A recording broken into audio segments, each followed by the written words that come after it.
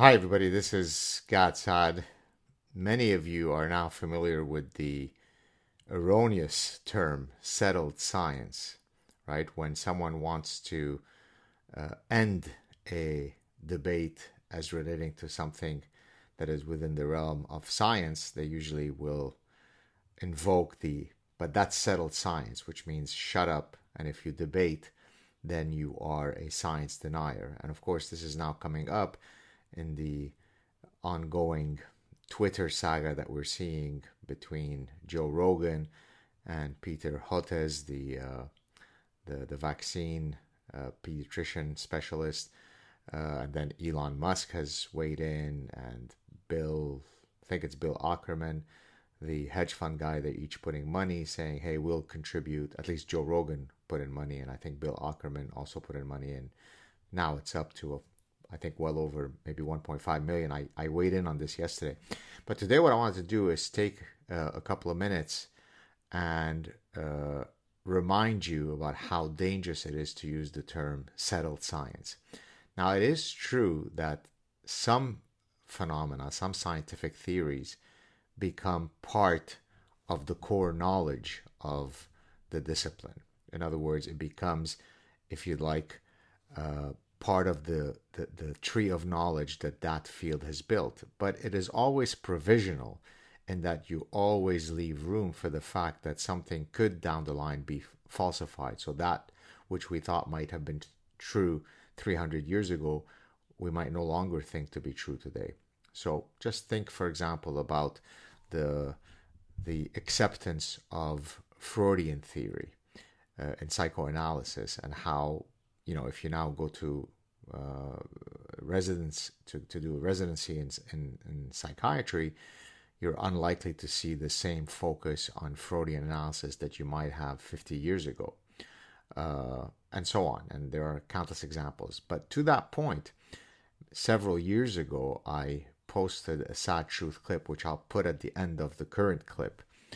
For those of you who are watching this on YouTube, it's a quote that I took, that I quoted in this book right here, The Consuming Instinct, my 2011 book, where this is in the epigraph of the concluding chapter. It's a quote by J.B.S. Haldane, and let me just put up, this is a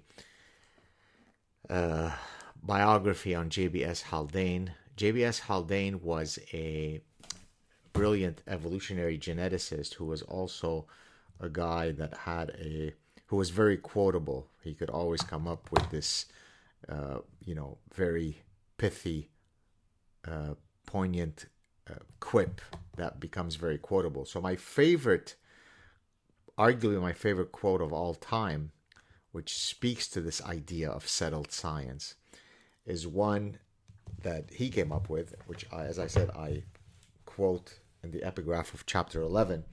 So now this is his quote. He's talking about the 4 stages that scientists go through before they accept an idea. "I suppose the process of acceptance will pass through the usual 4 stages. 1, this is worthless nonsense. 2, this is an interesting but perverse point of view. 3, this is true but quite unimportant. 4, I always said so."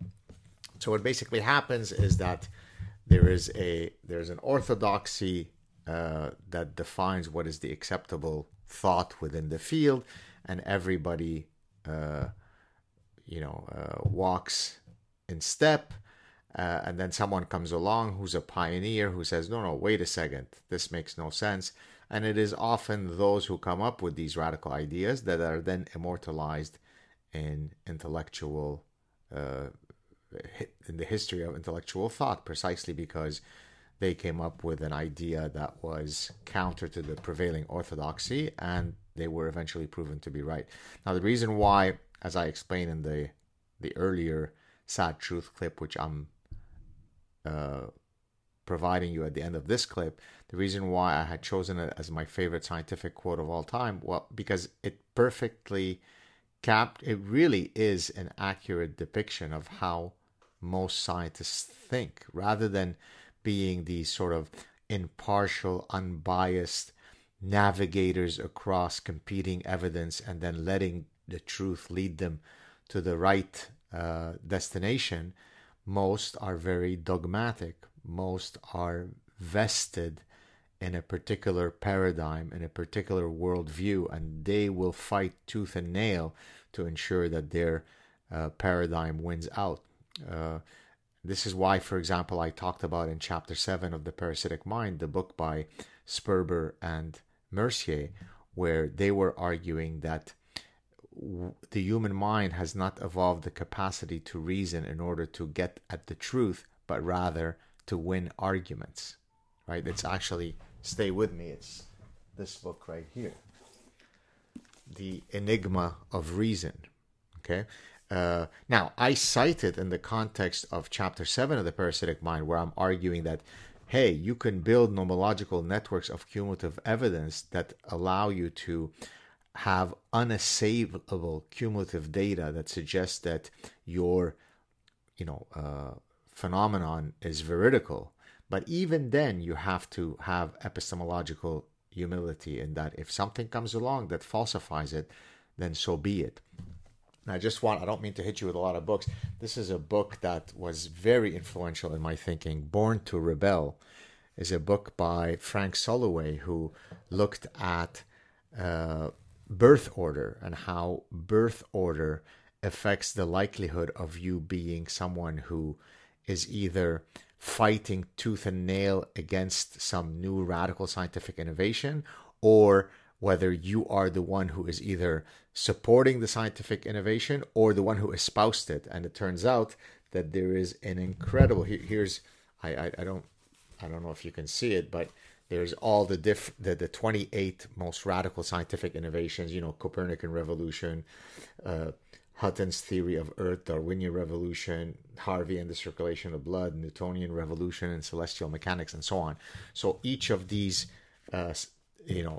radical scientific innovations came along, and so what Frank Soloway was doing was arguing that there is actually a Darwinian mechanism by which we should expect later borns to be more likely to be the ones who come up with these radical innovations and who support these radical innovations. And incidentally, I'm the last born of 4 children, so there you go. Now, why am I mentioning all this? Because all that I'm talking about here is studying the cognitive obstacles that cause not only lay people, but scientists who should be, honest interlocutors, but they're human beings, and so they don't like to be proven wrong. They don't like to say, hey, maybe I was wrong about A, B, or C. And so they will be, as you show them more evidence, they're going la, la, la, kicking and screaming. And that's not how a scientist should think. Now, the reason why the J.B.S. Haldane quote is so poignant, as I've explained in the earlier clip that I'm putting for you here at the end of this clip, it's because it perfectly captures my own academic career. Because I came along and said, I pioneered the use of evolutionary psychology and evolutionary biological principles in the study of consumer psychology, consumer behavior, marketing, in various areas in the behavioral sciences. And all of my colleagues in the social sciences were like, this is bullshit. What does biology have to do with this? Many till today have said so. But my career is perfectly captured by those 4 stages, in that many of the people who were vehemently against many of the ideas that I was trying to publish, in my nearly now 3 decades of as a professor, are now fans of my work. I've seen them go through the 4 stages. And to that point, to show you that some of the most powerful ideas in science are precisely those that were most staunchly rejected, I have here a paper which I'm just going to read you the reference. It's in a journal called Scientometrics. I've actually published 2 papers in that journal. Scientometrics is the quantifiable study of science. For example, you do an analysis of citation patterns and so on. So it's a great journal called Scientometrics. And this is a paper by Juan Miguel Campagnaro in 2009, volume 81, number 2, pages 549 to 565. I'll put a link to that paper. And it's a paper that I've mentioned in other contexts. it's titled Rejecting and Resisting Nobel Class Discoveries, Accounts by Nobel Laureates. I'm just going to read for you the introduction, or the opening quote. I review and discuss instances in which 19 future Nobel laureates encountered resistance on the part of the scientific community towards their discoveries, and instances in which 24 future Nobel laureates encountered resistance on the part of scientific journal editors or referees to manuscripts that dealt with discoveries that later would earn them the Nobel Prize. Now, why am I mentioning this? These rejections of these Nobel works were originally staunchly rejected, brushed aside. This is nonsense. This is gibberish. Think about the JBS Haldane quote that I mentioned earlier. Precisely because, look, something could be rejected either because it's complete nonsense or because it is so true, but yet so earth-shattering in busting the existing knowledge, the existing orthodoxy, the existing paradigms, that people don't want to hear it. So, for example, when I went to the University of Michigan back in 2008, I had been invited. This is when this first book, The Evolutionary Basis of Consumption, had come out, where this is an academic book where I was demonstrating how you would use evolutionary biology and evolutionary psychology to study our consumatory nature. I was trying to demonstrate how you would Darwinize the field of consumer behavior, broadly speaking. And I had been invited to the psychology department and the business school, two separate talks. And I think it was on a Thursday, I gave the talk, same talk. I asked if I could give the same talk. They said yes, there wouldn't be too much overlap in audience. I give the talk in psychology, which is consistently ranked one of the top psychology programs in the world.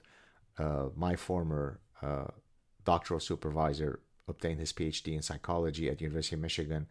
Many of the top psychologists have gotten their PhDs at the University of Michigan, including Amos Tversky and Daniel Kahneman. Daniel Kahneman, who won the Nobel Prize in economics for his work in behavioral decision making. In any case, I go to University of Michigan to give my talk in the psychology department on this book and on my work in evolutionary consumption, and they're all like, yeah, this is gorgeous, this is beautiful, and this is a tough crowd. But many of them, were certainly open to the biological bases of human behavior, and so it wasn't a difficult sell for me to make to the people in the psych department. On the other hand, when I gave the exact same talk the next day, it was the most hostile crowd I'd ever had. Possibly the recent talk that I gave at USC, where some of the audience members were profoundly obnoxious and hostile, might compete for the record of the most hostile crowd. But I believe that the University of Michigan crowd remains by far the most hostile crowd. And this was a more technical talk, whereas the one at USC was about the age of enlightenment and, deontological versus consequentialist ethics. I mean, also a very serious academic talk, but not about my, evolutionary psychology work.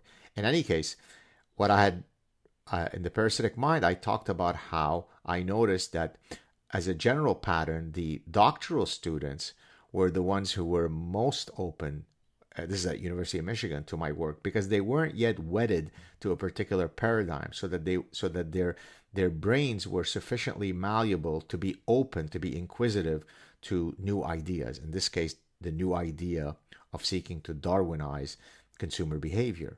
Whereas many of the more senior professors who had spent their careers being in social constructivist world, where you reject biology as being an explicative factor in explaining human behavior, were some of the more aggressive ones. There were some junior people who were aggressive, but as a general pattern, the doctoral students were a lot more open than the more senior professors. And precisely because once you are wedded to the orthodoxy, it becomes very difficult to move you away from that. So when I see scientists, academics, using their authority, I wear a lab coat, shut up. I have MD, shut up. I have a PhD, shut up. It's settled. Climate change, settled. Vaccine, settled. Right? And on and on and on, right? Let's think back about Galileo, right? What happened to him in the Inquisition? Let's think back of Socrates further back. No good comes from cashing the chip of, I have greater authority. I'm not going to.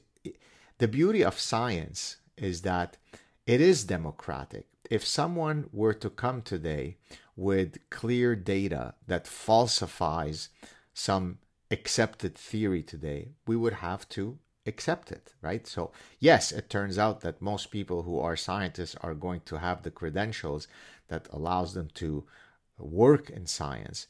But I talk about in several of my works, and even most recently in my forthcoming book, The Sad Truth About Happiness, I talk about, I think her name is Emily Rosa, who published a paper in JAMA, Journal of the Academy of, or the American Medical Association, very prestigious journal, from her grade 4, grade 5, I can't remember, maybe grade 4 or grade 5 project, where she studied the efficacy of touch therapy. Read my forthcoming book, The Sad Truth About Happiness, about that story. I also mention it I think it was in The Consuming Instinct. In any case, she was only 10 years old or somewhere around then when she published that particular paper. So science doesn't say you could only make a contribution if you wear a white lab coat.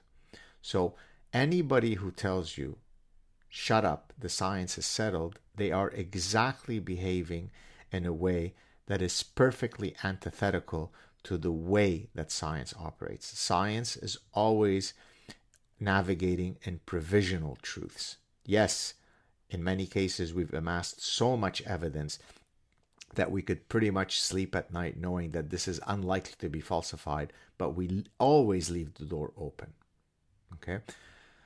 I hope that this helps. I hope that it provides the epistemological framework for how we should be conducting our discussions and our debates, and certainly in the public space. I mean, one of the things that I love to do is not just publish in academic journals and scientific journals, but to also mix it up amongst the crowd.